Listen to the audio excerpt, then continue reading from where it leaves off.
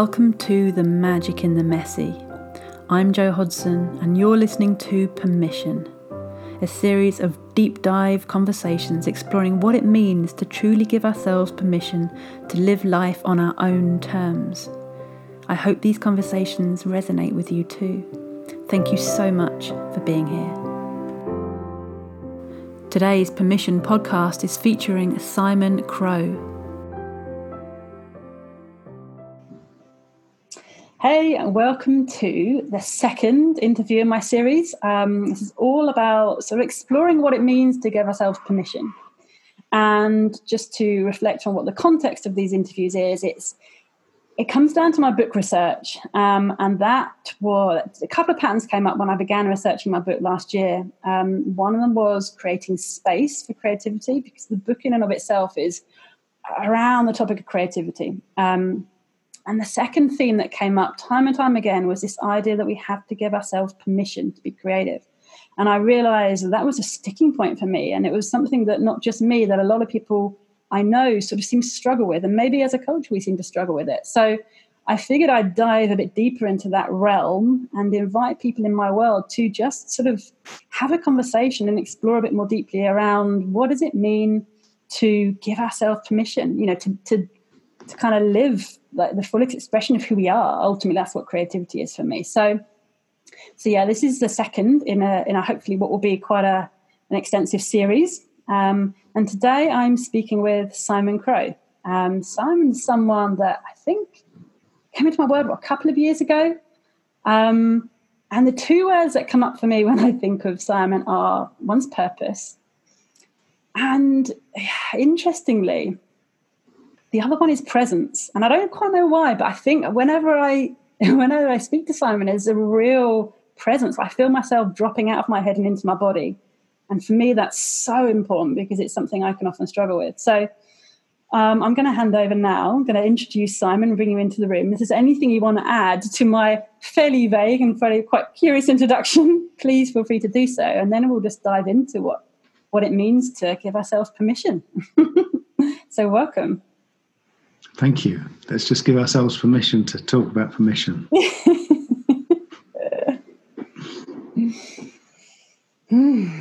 Yeah.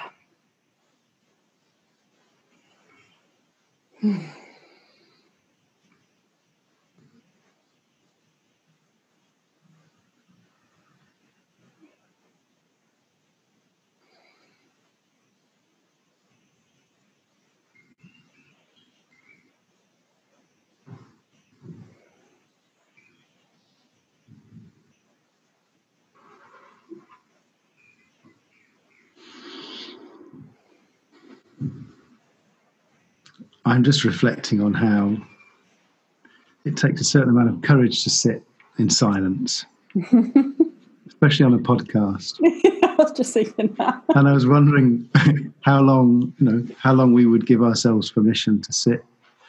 I mean, we're looking at each other because we're using a video connection, but how long we would give ourselves permission to sit and breathe and just get present. And it looks like that I just felt that it felt the urge to say something. So it's a really interesting topic that you've introduced, because I guess that everything I've ever done is a result of the permission that I've given myself, because I wouldn't have done it if I hadn't. But that doesn't mean that there aren't things that I don't do and don't have desires to do, which I haven't given myself permission to do. Does that make sense? If I've done it, then I've given myself permission to do it. If I haven't yet done it, I've either not given myself permission, or I'm not courageous enough yet. Things that the permission piece, I think, sits somewhere between the inspiration or the idea of doing something and then the doing of it. But I think there is also a moment in which we have to take courage. Because it can take courage to do things that we've never done before. Yeah, courage is a really important word, I think. Yeah, and it's interesting. I think it's the first time I've used or thought of that word in the context of giving myself permission. And it seems such an obvious word in many ways, but I hadn't automatically associated it. So that's interesting. I'm just sort of sitting with that. Yeah. And the other thing as well, I think the doingness. There's so much about doing, and then I think a lot of permission is also sitting with the being, and that's come up in previous conversations. This is kind of like this dance between doing and being, and where does the sort of the permission piece sit in there? It's funny. I've just started reading a book called "Creating the Impossible" by Michael Neal. And it's really interesting because it feels like a book that I could have written. I don't think I would have written it as well as him, but the ideas in it, are all very, very familiar. Mm-hmm. And he recommends, I think there's something like a 90-day program, and he's got different activities for each day. And there's a part of me just wants to go ahead and read all 90 days and then sort of just apply the ones which feel resonant. But there's one just on day one, which is around sitting in silence for 5 minutes. So it's not meditation.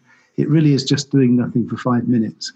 And today I sat in my chair for 5 minutes, deliberately not meditating, because that's it. I know it's a process of being present, but it's also an activity. It's also it's something that I do. It's something that I bring myself to doing. Mm-hmm. Whereas just sitting and doing nothing, and of course the brain wanting to distract itself, and just giving myself permission to sit for 5 minutes and do nothing in the middle of a busy day was really interesting, and just watching my desire to do stuff. To think about things, to give my brain a problem to resolve, and just choosing to not do anything, but just observe. And it was really interesting. I mean, just for 5 minutes sitting, not doing anything. And again, that's about permission. It's about giving yourself permission to do nothing. And I guess I spend a lot of time in my day looking at the quality of my thinking, and looking at how I'm doing things, and looking at what my thinking is telling me to do. And I guess, that I don't know, permission comes up in all of that, I think. I don't know. And then there's the bigger things, the more the bigger projects, the bigger purpose things that we've talked about. And the willingness to be uncomfortable, the willingness to do things when you don't know what's coming next. Uncertainty, is a big. Yeah, the uncertainty, and to me, that's the creative process, isn't it? It's to me, creativity or creation is simply the space between knowing and not knowing. So something doesn't exist, and you don't know it, and then it exists. And so it's just bringing something from the unknown into the known. In whatever way that might be. And so for me, creativity is as simple as just giving yourself permission to sit for 5 minutes, or have an idea, or write something, draw something, or just trust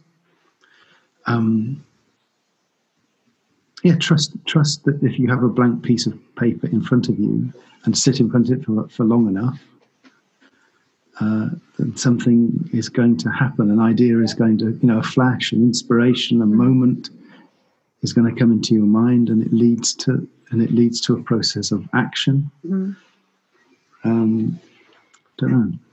I think as well, there's that, as you were speaking, I was thinking, if you sit with a blank piece of paper, it's also giving yourself permission that the thing you might initially put on that piece of paper is not the thing in of itself. It might not be a thing of beauty. It's not going to be wonderful art, but where that takes you is going somewhere. And,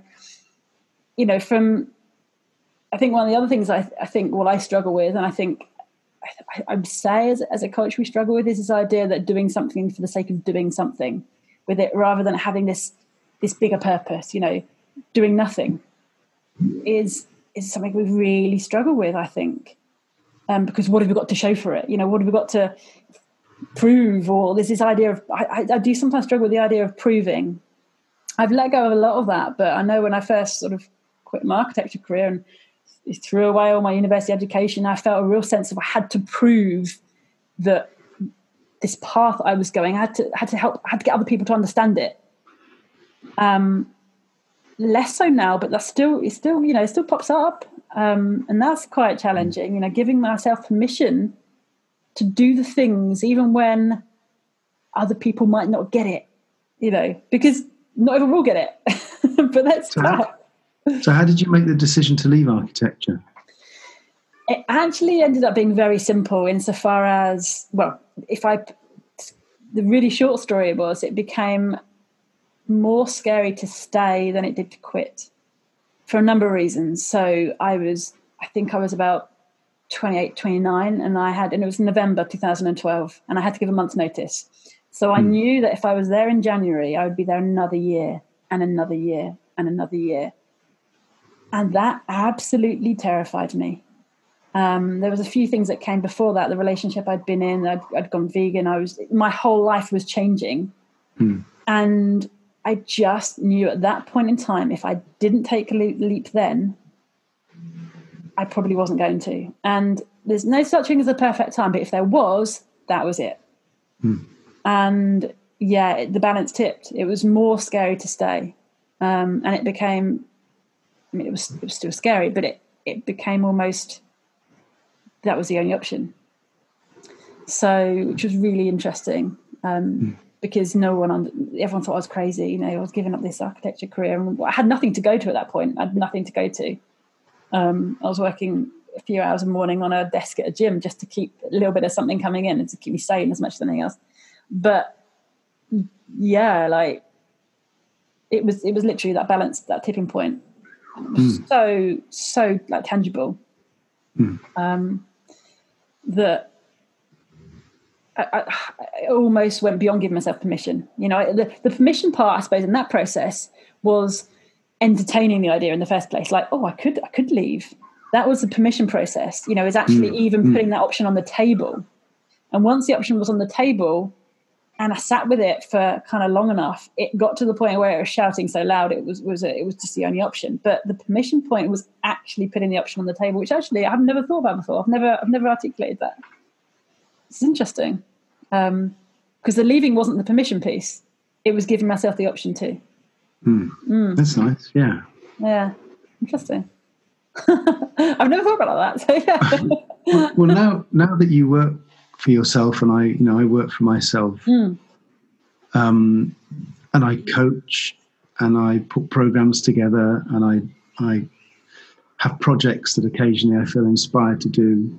You and I did the book together. Yes. Yeah. But again, that didn't feel like I needed permission.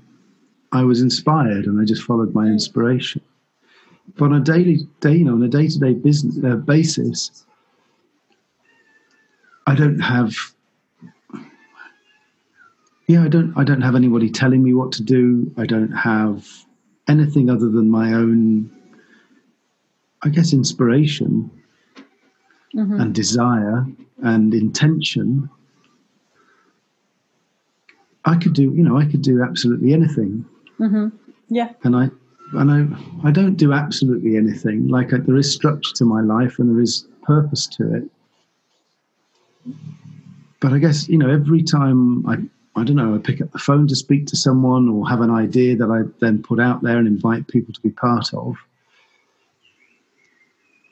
I'm giving myself permission on one level, because there's no one else to ask for it. When you have a boss. So I've been working for myself now for about 13 years. Before that, I had a boss, and I'd have a really good idea, and there were certain things I was allowed to do because that was within my, my job description or whatever. And there were certain things that I needed permission to do. But now you work for yourself. Every day is created through intention and desire and inspiration. A certain amount of necessity, because there are some things that have to be done. Although I have a fantastic assistant who I give most of those things to. Actually, you just brought me present to that. Is this that the things I don't really like doing, I've given myself permission to give to somebody else. Yeah. Perfect example. Yeah. So that I can spend more time doing the things that I feel inspired to do. And I use the word inspired. So a kind of loose meaning, or a broad meaning, let's say it that way, because there's inspiration of a moment of, wow, that's a fantastic thing, and the energy which comes from that. But also just feeling that the idea for anything that we create has to come from the unknown. And then it gets created, it becomes manifest. So it comes from the invisible into the invisible, from the unknown into the known. And I guess giving myself permission to live from that place. Yeah.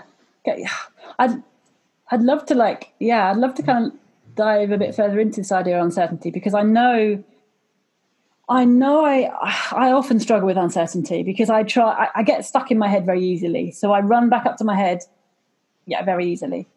And when I'm in that space, I'm trying to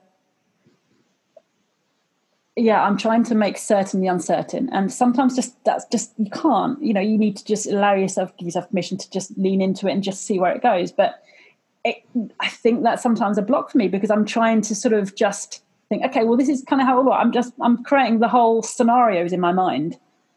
So I'd love to just explore that whole dynamic of like leaning into uncertainty looks like, and maybe how that's shown up for you, or I just wonder if there's anything that comes up for you when I sort of touch on the whole uncertainty piece, because I know it's something that I often struggle with, and it's about staying stuck in my head as well, and giving ourselves permission, I guess, to come down from that place. Yeah, I mean, the word that comes into my mind as I hear you speaking is around curiosity. So if I'm curious, I need less certainty if I'm curious. Yeah. Because if the purpose of my exploration is to follow my curiosity, almost inbuilt into that process is a lack of certainty. Because if I go into a process with certainty, then there's no space for curiosity.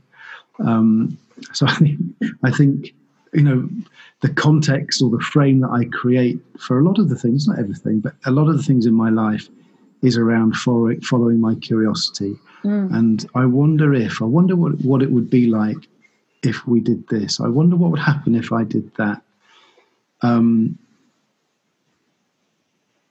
There are. I'm not pretending, but there are lots of things in my life where I think, I want this outcome, and these are the steps I need to take to get that outcome. But they feel less creative.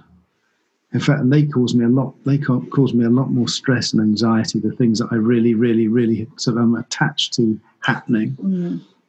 Whereas if I can just follow curiosity and be open and be creative and kind of responsive and alive to, and we talked about being silent, but being silent and still enough to hear opportunity and synchronicity, and because those are when I feel most alive, in those moments where I've have a clear intention. There's something I desire to create, and I'm willing for it not to be created, so that I can be open in the process of its unfolding or its creation. The best example, and you'll know a little bit about this, is the school project out in Liberia. So I know what it is that we're creating. I've created a very, very beautiful and compelling vision, and I connect with that vision often. But the journey to get there is really unfolding conversation by conversation, I've been down kind of many blind alleys. People promise things that then haven't come through, and then all of a sudden something happens which was completely unexpected. And I've had conversations with people all over the world about what we're doing, and some of the people come on board, and some stay the course, and some fall away. But I'm so clear on what it is that's being created that I know it will happen. But because I can stay open to the process and just stay curious and see, I realize that if I get too attached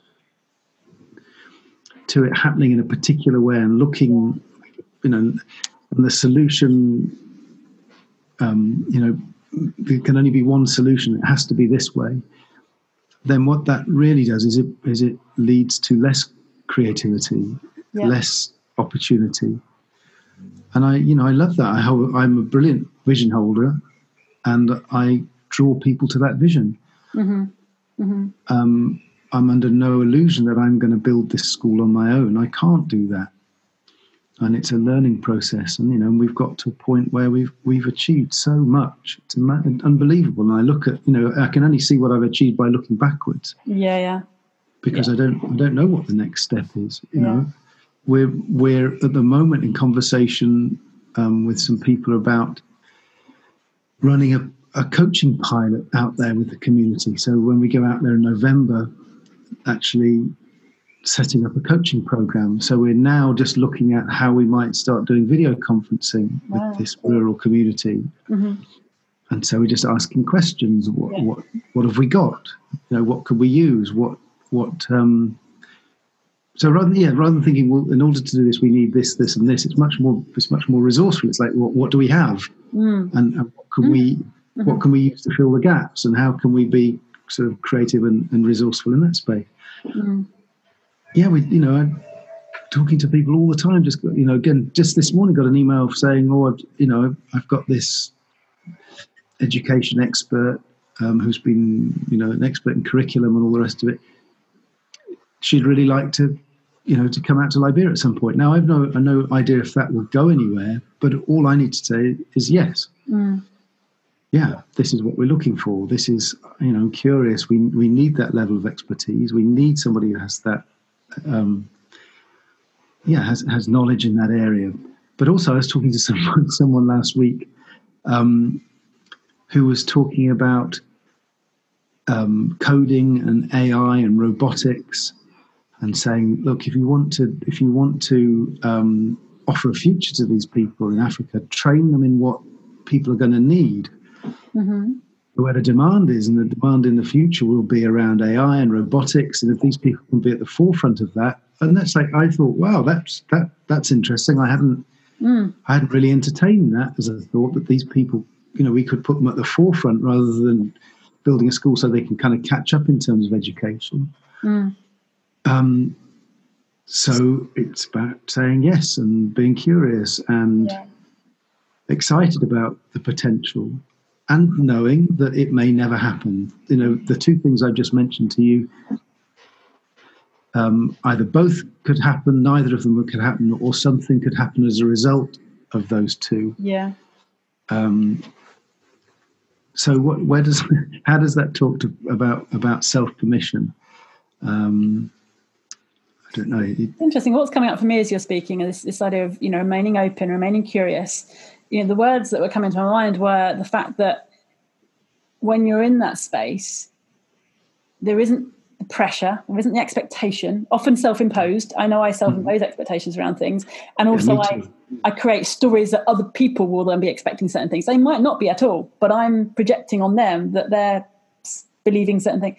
And so there isn't the pressure, the expectation, but also the whole, all the shoulding we do all over ourselves. Like, there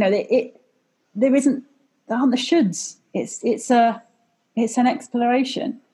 And I think, if I can sit in that space of curiosity, because sometimes I kind of find myself, I think I'm in it, but I'm in it kind of intellectually. I'm still stuck in my head. So I'm not really curious, not from like a heart center, not from a kind of a body space. And there's a massive difference between kind of getting something at an intellectual level and then really kind of like, dropping down into it. And I think when you can drop down into being curious rather than sort of having a mindset of curiosity, I don't know if that makes sense, then that's when all the shoulds kind of fall away. And all the so what would it take? This is really interesting. What would it take for you to get out of the conceptual intention to be curious and actually, as you said, start to drop into it, to embody it? What would need to shift? It's interesting because, sometimes I'm there, sometimes I'm there and I'm trying to think as you're speaking, like, well, what creates that environment? What does create that environment?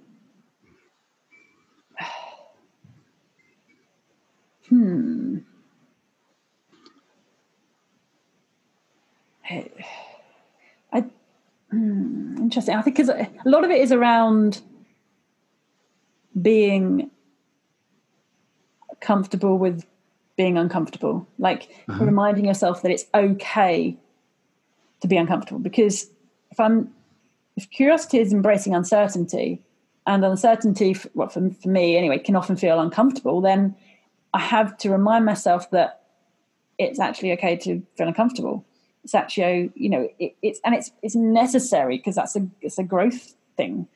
But I think often what happens, and actually it's really funny because I'm speaking to you, I'm looking across the room on my vision board, and on my vision board I've got a little piece of paper that is from a lady who wrote a book that I love.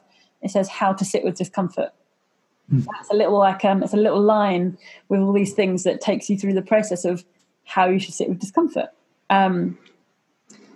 And I think when the discomfort, like when the feeling strikes, that's often when I run back up to my head. And when I run up to my head, I've kind of, I was going to say I've lost it. I haven't lost it, but then I have to, it's much more of an effort to bring myself back down. Whereas if I can stay in that space of curiosity, even when the discomfortable, that sounds odd, feelings kick in, then you kind of get through it.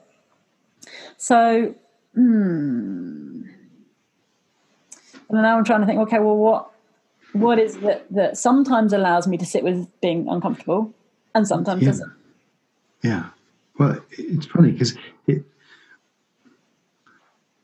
it's a bit like, for me, that space of curiosity and creativity, it doesn't go anywhere. You've used phrases like dropping in and dropping out of it, and that really, that really kind of connects with my thinking or my experience of it. And it's a bit like the sun doesn't stop shining when the clouds go across it. Yeah. So just knowing it's still there, but there are some clouds going across. I mean, the clouds may be comfort, the clouds may be some lack of clarity, the clouds may be for some frustration, nothing's happening, but the sun of creativity, the energy of creativity, that ball of light is still there.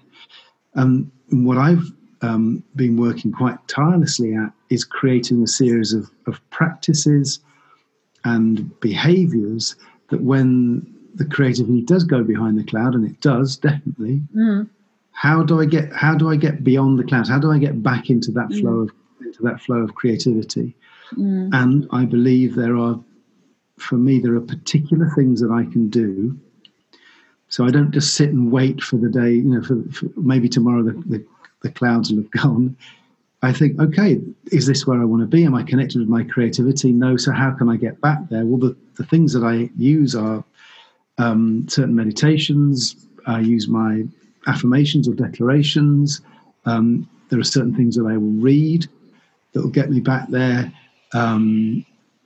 Doing something creative. So, sitting with a blank piece of paper, not to create something, but to be in the process of creation.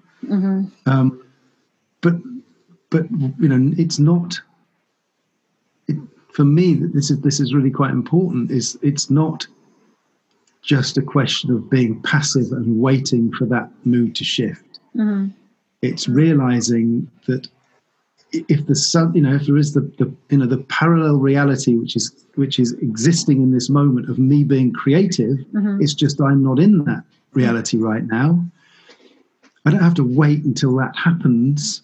I can just step back into the flow of creativity. And the way that I do that is by being really clear on my intention and having a list of, I get my clients to write a list of 20 sort of tools and practices that you can use the moment you have the awareness that you're not where you want to be. How can you shift your state? How can you create that state from within? And that's for me, it's incredibly empowering, because at that moment it feels like I am, I'm the script writer. Yeah. And then that goes back to what we've been talking around about self-permission. Is it okay to shift my mood? Is it okay for me to choose to feel differently? And in my opinion, it is. In the way that I choose to live, it is. I think also I'm visualizing the sun and the clouds as you're speaking, and I think also knowing that the sun is always there regardless would, even if I didn't actively do something to shift myself back, just that knowledge it's still there would enable me to drop the resistance around, why am I feeling this? This is annoying, trying to throw away the negative feelings. And if I just kind of let go of that, okay, well, that just, and let it pass, actually I'd end up stepping back into flow much quicker anyway. Nice, yeah. Because just letting go and trusting the sun's still there, the clouds won't last long.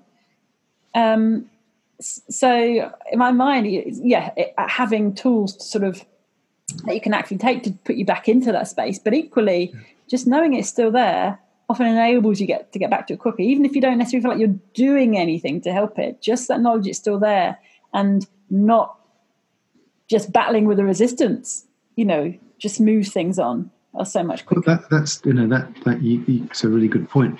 The battling with the resistance, like I wish I wasn't feeling like this, and all those kind of things that I'm certainly aware of thinking, feeling, is just wasted energy. Yeah. But that's because I had a coaching conversation with somebody once, and I said to them, it feels like I'm trapped in this spider's web and I can't move beyond it. And I was really, and she said, and I said, it really just it's pulling at me and I just can't free myself. And she said, what's on the other side? And it was like, oh, you mean I don't have to put all my energy into the spider's web? I can just think of what's in there. It was like, I don't have to think about the problem. I don't have to resist the thing that's holding me back. Yeah. I just need to focus on what it is, and that's the same thing with with the cloud and the sun analogy. It's like and it's just reminding me. Don't fight with the resistance. Just go. Oh look, there's that resistance. Yeah. What do I have in my tool bag which enables me to step beyond the clouds or step beyond the spider's web? Because when I put my focus on the spider's web, then I need to get resilient, and I need to be strong, and I need to know. I need to have ways of dealing with my emotion. Yes. But you can also choose just not to be stuck. And very well for me, it feels very similar to this. It might not for you, but I just remembered one of the things I've been told on numerous occasions by different coaches and mentors when I've been getting often stuck in my head and getting in this spider's web, as you say. There'll be a pause, and then they'll look at me and say, "Joe, stop making it all about you." I'm like, and it's about putting yourself into the space of who you're serving, or what is it you're serving? What is it, the thing beyond you? And every single time it's the thing that trips me up, and I don't always recognize it in myself, particularly not in the moment. Sometimes in hindsight, I'm like, that's why I was struggling, because I was making it all about me again.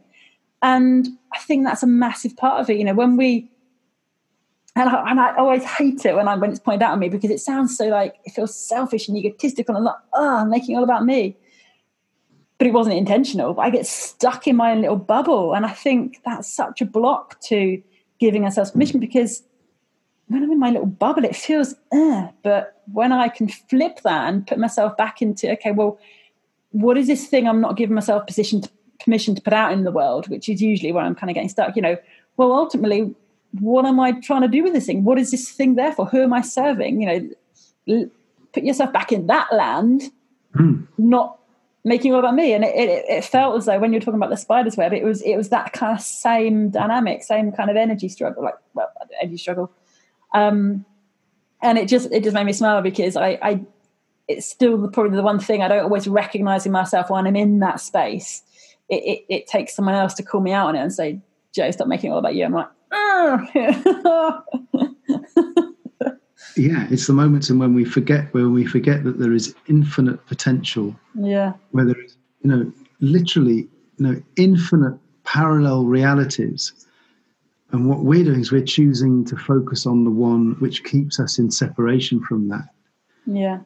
And what I try to do is to visualize this kind of huge, like a fire hose of golden energy and light, just so much more powerful than anything that my kind of little resistance or my emotions can dredge up.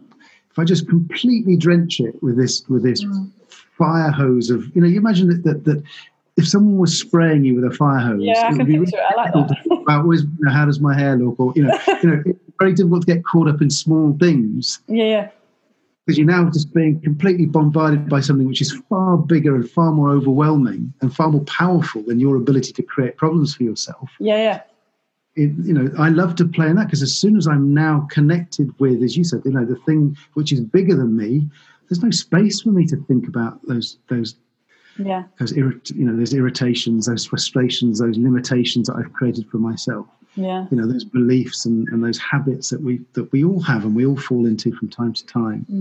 But the more I can practice going, I can see what's happening. Yeah. I can choose. This is where I give myself permission to not be focused on the small, separated me, but to focus on the big fire hydrant of infinite potential, which is the sun, or whatever it is that lies beyond the spider's web. But developing practices which take me there rather than help me deal or have to fight my way through the spider's web. It's just, I don't need to be in the spider's web, because there's a reality that exists right now in which I am not in the spider's web. So I'm not trying to make it sound like it doesn't take some practice, but I'm just going to choose right now to do my best to step into a space which is more abundant, which is more creative, where there is more opportunity, where there is just more than my limited self. How do you notice when you're in a spider web? So going back to how do I notice? Yeah, because I feel like shit. I feel crappy. I feel blocked. I feel small. I feel frustrated. I feel anxiety. It's crazy. Most mornings I wake up feeling like that. Most mornings I wake up feeling anxious and kind of nervous and what's going to happen today. And I think, right, okay, well, I've got a choice. I can either start my day from here, or I can go and sit down somewhere and put on some affirmations or some tapes that I've listened to, or read something, or put some music on. But it's my responsibility to do something about this. Otherwise, I know where it's going to lead. Yeah. It's going to be a day. That was me this morning. It was kind of like, I woke up this morning feeling anxious. Monday morning, right? Which was an overspill from yesterday. That was an overspill from the fact that I had 6 days off when I was away. And it was just this sense of heavy anticipation, just this kind of energy that I didn't know what to do with. And it all shifted once I did the workshop, and I knew I had some, these calls coming up. But I woke up feeling, I'm just feeling, who am I to be doing who am I to be like in this podcast, and who am I to be running this workshop when, all the noise, and just being able to catch that and just see it for what it is, like noise. That's right. We don't have to believe our own thoughts. It's hard. It is hard. But, you just said, knowing that I had these podcasts, or knowing that I was doing this workshop, it's very difficult when you're in a podcast or doing a workshop to be only focused on your stuff. Yeah. So if you know that about yourself, then book lots of workshops in, book lots of podcasts in, because that's one of the tools of the tricks. I'm exactly the same. I love coaching conversations. Why? Because my focus is entirely on somebody else. It's like a little holiday from my own. So that's one of the things I love to do. I make sure I have lots of coaching conversations with people. I make sure that I have people in my life that I can ring up when I'm feeling down, But it's the permission. Well, two things. One, it's the permission to not stay, stuck. Yeah. Giving myself permission. And sometimes I want to be stuck. Sometimes it feels comfortable. Sometimes it feels safe and familiar, and that's what I need. But more times than not, what I do is give myself permission to feel differently. Yeah. And I look for what are the tools and techniques and processes and beliefs and declarations and things I can read and the music I can listen to. Is that tape that always does it for me, or is that particular meditation that always always shifts my mood? Then all I have to do is to get my headphones on and press play. Yeah. And I don't have to stay behind the clouds or stuck in the spider's web, or I step back, step back into that fire hydrant of beautiful golden creative energy. Yeah. Well, that's one thing I have started doing actually is going back to that thing of like, I stop making all about me. If I feel heavy and stuck and what I'm starting to do now is like, oh, okay, I'm feeling like this.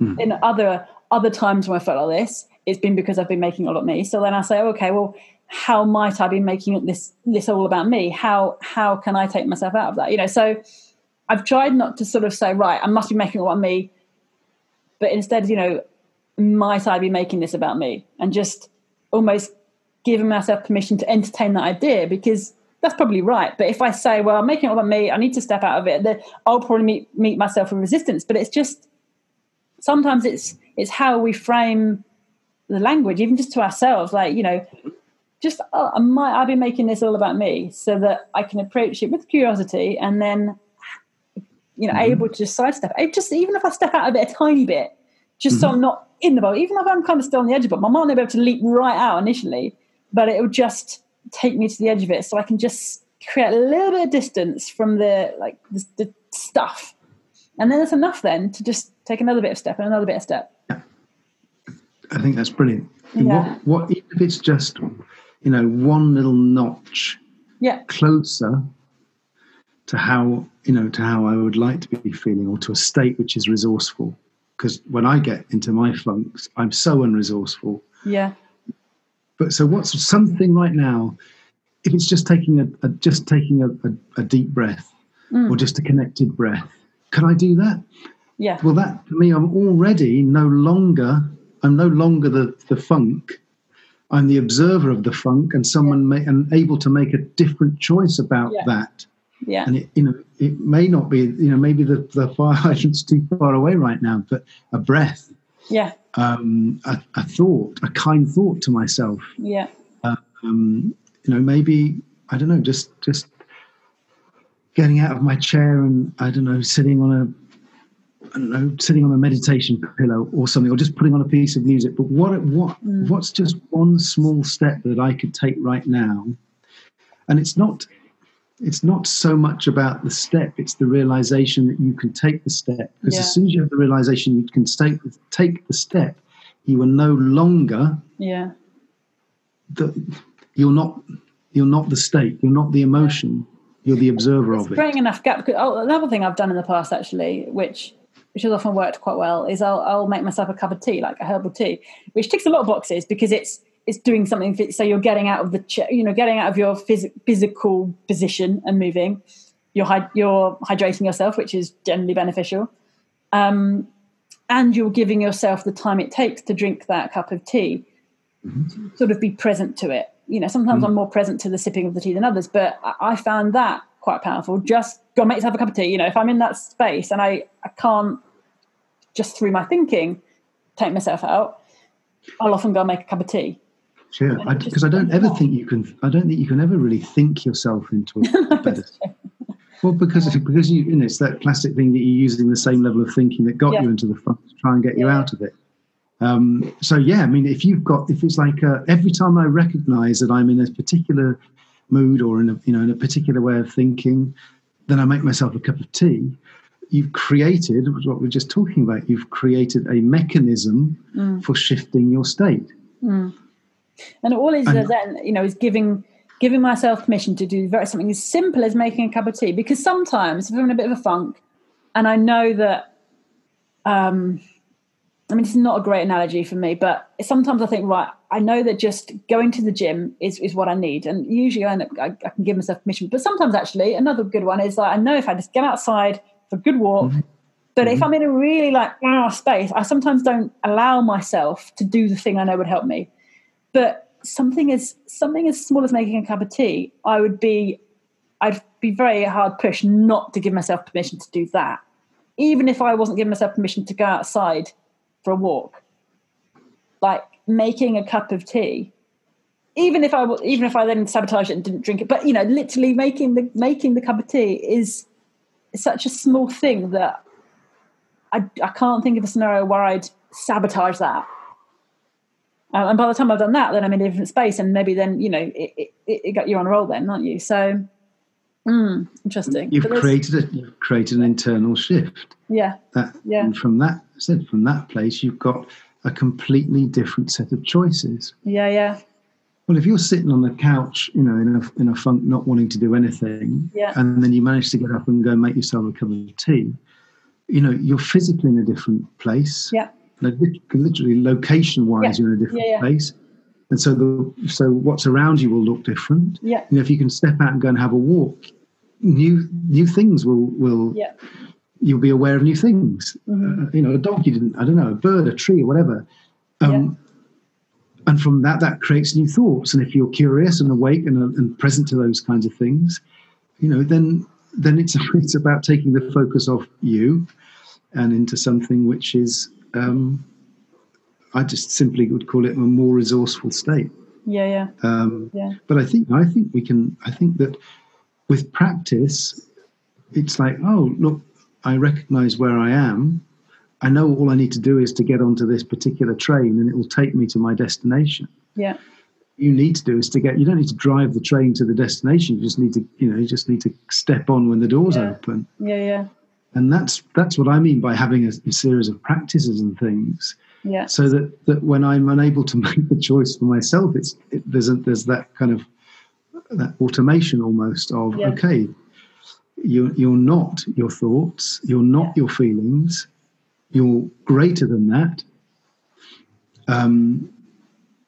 So what? Yeah, just it's not even what are your options, because you're now back in your head trying to think. It's do something. Just move yourself physically, energetically into a different. Yeah, I think it is. It's shifting stuff energetically, not really questioning it. I mean, when you were talking about the train analogy, and I was thinking again about the sun, always being there. Like, the flow of life is always there, and for whatever reason, you just momentarily you stepped out of it. Well, I say momentarily, could be for big chunks of time. But whatever, you're either out of it or in it. But it's always there. So just shifting back into the flow, stepping on the train. It's like you say, you're not driving the train; you're just stepping back into it. It's always there. That's right. So that takes permission. I think it takes practice and awareness that it's there. Awareness. When it doesn't. Yeah, absolutely. It takes a little bit of sort of forethought. So, what will I do? Next time I'm in this mood, what will I do? What are the things I can? I'll make sure I've got some of my favourite tea in the cupboard, so that when I'm in that space, I'll know that all I need to do is open the cupboard and my favourite tea will be there. Exactly. Yeah. So starting to develop some I guess strategies or some support mechanisms, some processes to support you in not staying in that stuck space. I think having the habit of doing something creative every day. I have a paint program on my computer, and I'm not going to make a claim that I do this every day, but it's one of the things that I can do is I can open a new page, a new document, and I've got all these hundreds of different pens and different colours, and I can just swirl around and it's a creative process. It's using a different part of my brain. It's using and it's using inspiration and curiosity. And at the end of it, most of the times I don't even save it because it's just scribble. Yeah. And sometimes I think, well, that's quite nice, and I'll just save it. And then maybe I'll just open it one day and I'll go, oh, I remember, and it just. Yeah.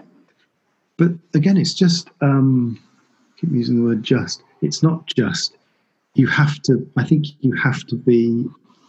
to be intentional. I think you have to realize that without creating an intention or a new practice around shifting your state, then you don't have these choices. Mm-hmm. So that's what I spend time doing this with myself and with my clients, is you build up and kind of an arsenal of or a toolbox of processes and practices and support mechanisms. People, if people help you shift your mood, then have some people you can ring.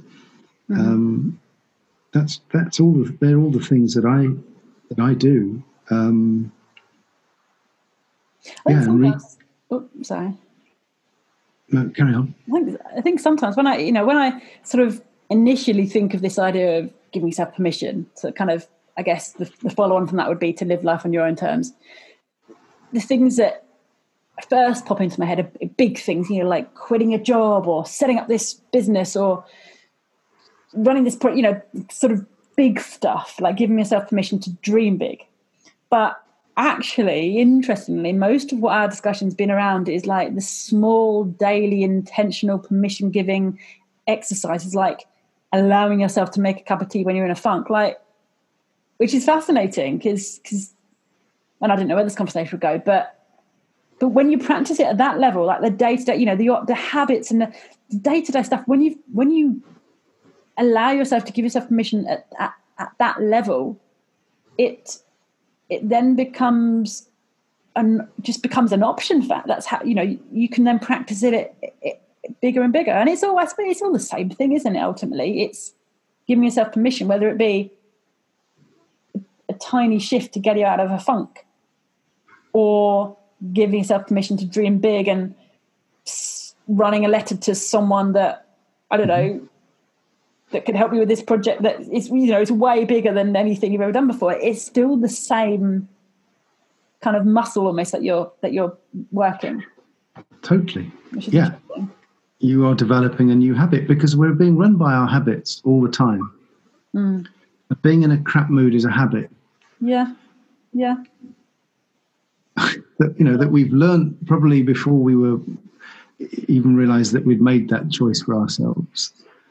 And the way that we make new habits is by giving our focus and attention to new behaviours, new ways of thinking, and doing it consistently, and doing it often enough that they become a more compelling path to go down than the usual one. This is how the brain works, isn't it? Yeah. With neuroplasticity, we can change the brain by having a different thought. Well, if you have a different thought enough times, it becomes the default thought. And the thought of I'm just going to lie on the couch and feel crap about myself is I've had that habit running my life, for long enough. Well, I have absolutely. I've been a real kind of martyr to my moods. It's like, I don't know how I'm going to feel, so I can't make a decision right now. Yeah. I'm going to choose how I feel. I'm going to develop that muscle, that ability. Yeah.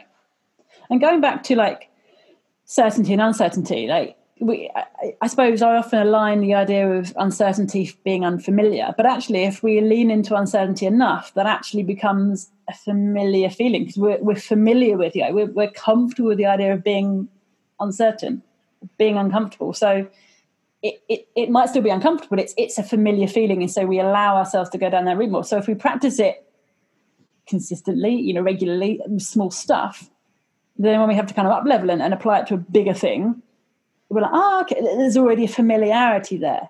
It's still going to be uncomfortable because it's out of our comfort zone, does all that, but there's a familiarity around the feeling of giving ourselves permission because we're comfortable with the uncertainty around that. So I think that's quite an important piece. Well, the word comfort zone, there's a zone in which you're comfortable, and outside of that, you're uncomfortable, or there is a level of discomfort. So you can't possibly grow beyond what's comfortable without getting uncomfortable, because it's not possible within the definition. If it's still comfortable, then you're not outside your comfort zone. Yeah. So there is going to be some discomfort. Yeah. And discomfort doesn't mean sticking pins in your eyes. It can be the discomfort of not knowing, the discomfort of feeling uncertain, the discomfort of not knowing how someone's going to respond, or whether you're going to be able to find the answer. Yeah. And there's a couple of things that I do. One of them is about being curious, and also there's the thing that I heard, that the brain, the center in the brain which is responsible for fear and nervousness, is very, very close, or it's the same part of the brain which is responsible for kind of excitement and anticipation. Yeah. They're almost like two sides of the same coin. So another practice that I've been working on is when I feel nervous or frightened about something, is I tell myself I'm excited about it. Because it's the same feeling. It's just the story I tell myself to the feeling. The story I attach to the feeling is fear. Yeah. Or do I attach the story of curiosity and discovery and creativity and excitement? It's just. I tell myself a similar thing. It's as simple as and as difficult as that. Yeah. Sometimes I love the whole idea that you can't be overwhelmed and curious at the same time. So, if you find yourself being overwhelmed, okay, how do you flip that into curiosity? I mean, you don't read it the other way, but it's like you can't be both at once. I don't think so. If you can find a way to get curious when you're in that space of overwhelm, or insert any other similar word that resonates more strongly. But for me, it's like this kind of like, it's just, I'm in my head. I'm overwhelmed in my head. Okay, well, how can I create curiosity? How can I just drop down a little bit? And it's a similar thing, What would take me at just one small step, or as I said, or just turn the fire hydrant on, because it's the same thing. You can't be kind of worried or fearful when your brain is being zapped with so much kind of positivity. Yeah. Because it's your brain is a machine which deals with chemicals. It's just a thought, it doesn't exist. Yeah. There's no reality. It's just the projection of our thoughts which creates the reality. Yeah. Yeah. So you go, oh, look at the chemicals that are going across my brain right now, and it's not that easy, but that's all it is. Yeah, it is. And it's like, oh, well, maybe I could have different chemicals. I don't know. Maybe, or I could respond differently, or maybe, just the brain is brilliant. It'll do whatever you tell it to do. If you tell it to be worried about something, it'll do that fantastically. If you tell it to be excited about something, it'll do that too. But it's even like just again, language is, or maybe I could think about things differently. It takes the pressure off, rather than saying, I should be thinking about this differently, or I need to find a way to think about this differently. Just inviting yourself to, maybe I could think about this differently. It just feels so different. I can, even though I'm in a good space right now, I can still feel the difference in the energy of inviting myself to explore how I might be able to feel different, and feeling as though I should be different, or feeling as though I have to find a way to, I can feel that when I'm just observing that, and it's so powerful, powerful. So when everything looks shit, there's still something which is good. So what is there right now? What do I have? It's like that being resourceful. What is there which is good? What is there to be what resources do I have? Because we tend to, fall into kind of polarized thinking. It's either all good or all bad. I feel crappy, I feel good. well, it's rarely one of those extremes. It's normally somewhere in between. Again, just developing the ability to be a little bit more nuanced about the label we give to our feelings and our thoughts. Like, I can feel really bad, feel really crappy about myself, and there could be something that I can just connect into, which is good. Mm-hmm. You know, happy for this. I'm happy for the fact I have a roof over my head, or I can have a hot shower. I can have a cup of tea, or whatever. Just find something which if you like, runs contrary or disproves my brain's desire to tell me everything's bad. Because it's rarely, well, in my experience, in our privileged world, it's rare that everything is completely bad. There's something good. There's some spark of possibility. And it is looking for that spark, or allowing yourself to be present to that spark of possibility. Because that's nice. Allowing yourself to be present. It's always there, so it's just allowing yourself to see it. Mm-hmm. Again, not even looking for it. It's just allowing it to come up, because you're trusting it's always there. It's a bit like the sun and the clouds. Like, the sun's always there, so it's just allowing yourself to step back in. For the clouds to disappear.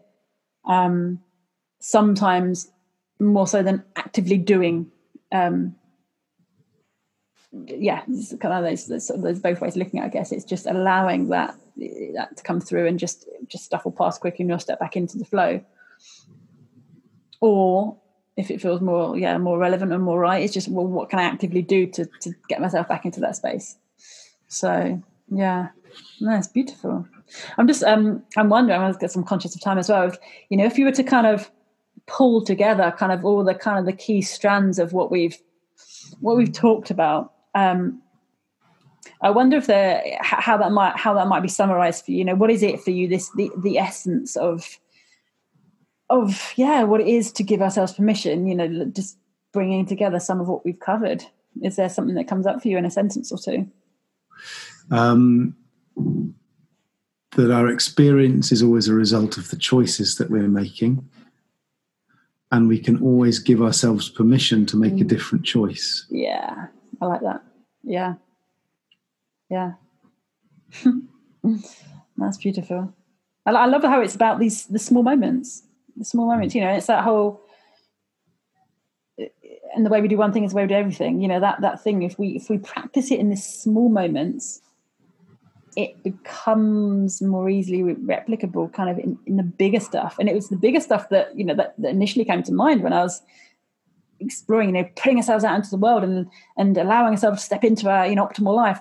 That's big stuff. Like, start small. Start with allowing yourself to make a cup of tea. I think you can do both. Yes. Yeah. I'm really talking about, again, becoming aware of what choices we are making, and asking ourselves if there's another choice that can be made. And sometimes it can feel more difficult to make a cup of tea than it can to ring somebody. True. But, because of the meaning we're giving it, because of the choices the choices we're making about a decision. Yeah. It can do. It's much easier to ring a complete stranger than to spend 2 minutes in your own company. Yeah.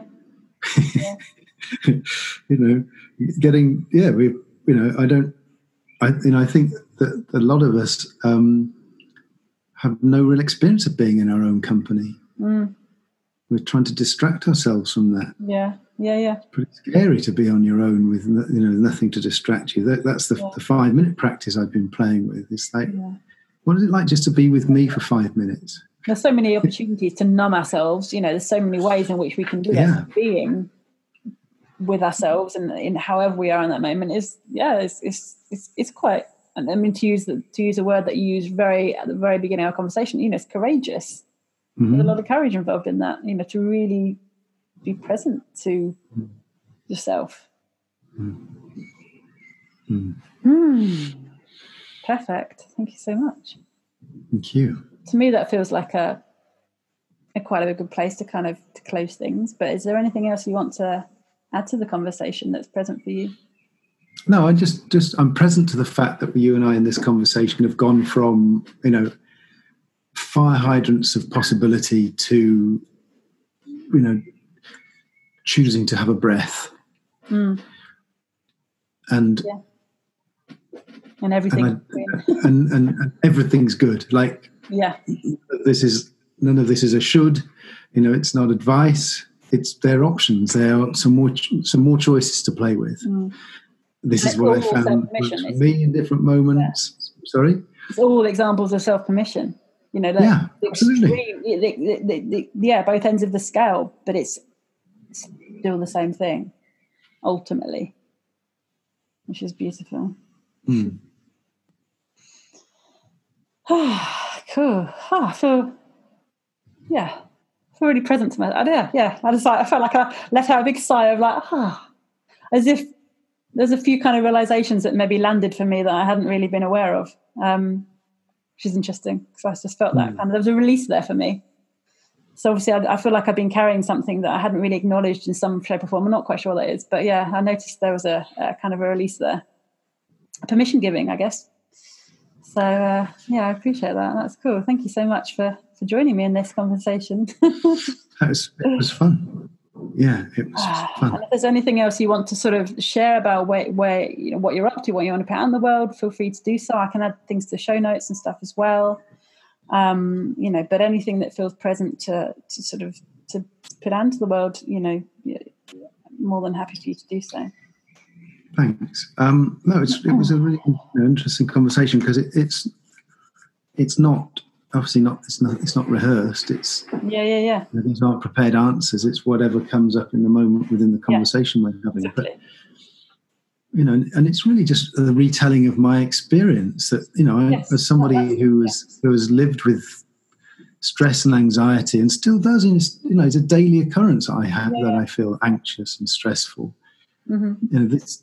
These are the things that I found that have worked for me at different times. Yeah.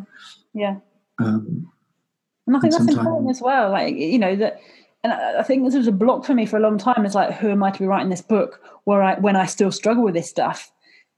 But, and so hearing that from you, you wake up like that most mornings. I was like, there was a real sense of me too. But I recognize that I don't necessarily give myself permission to be okay with that. I should be making progress or I should be better. Or there's so much should still bound up there for me at times, sometimes more so than others. And so the whole point of these conversations and the whole point of the book, ultimately, I guess, is allowing people to be with their experience and know that that's okay. And in order to really allow ourselves to be who we are, it's being okay with all the parts of who we are and the expressions of all who we are and things that we frame as negative. So it's just, I suppose writing the book and having these conversations is about, it's giving the listener, the reader, permission to show up in that space, whatever it might be at any moment, because somebody said to me, it's a practice. It's a practice and not a pill. Yeah. There isn't a pill there isn't a pill for anxiety. There isn't a pill for, depression. There are pills, but it's a practice. It's about consistently choosing, making an active choice to get up and make a cup of tea.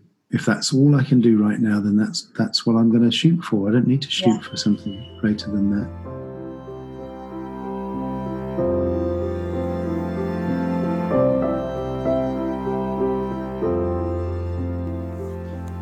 To learn more about me and my work, come hang out with me on Instagram @JoHodson, or get in touch with me on hello@IamJoHodson.com.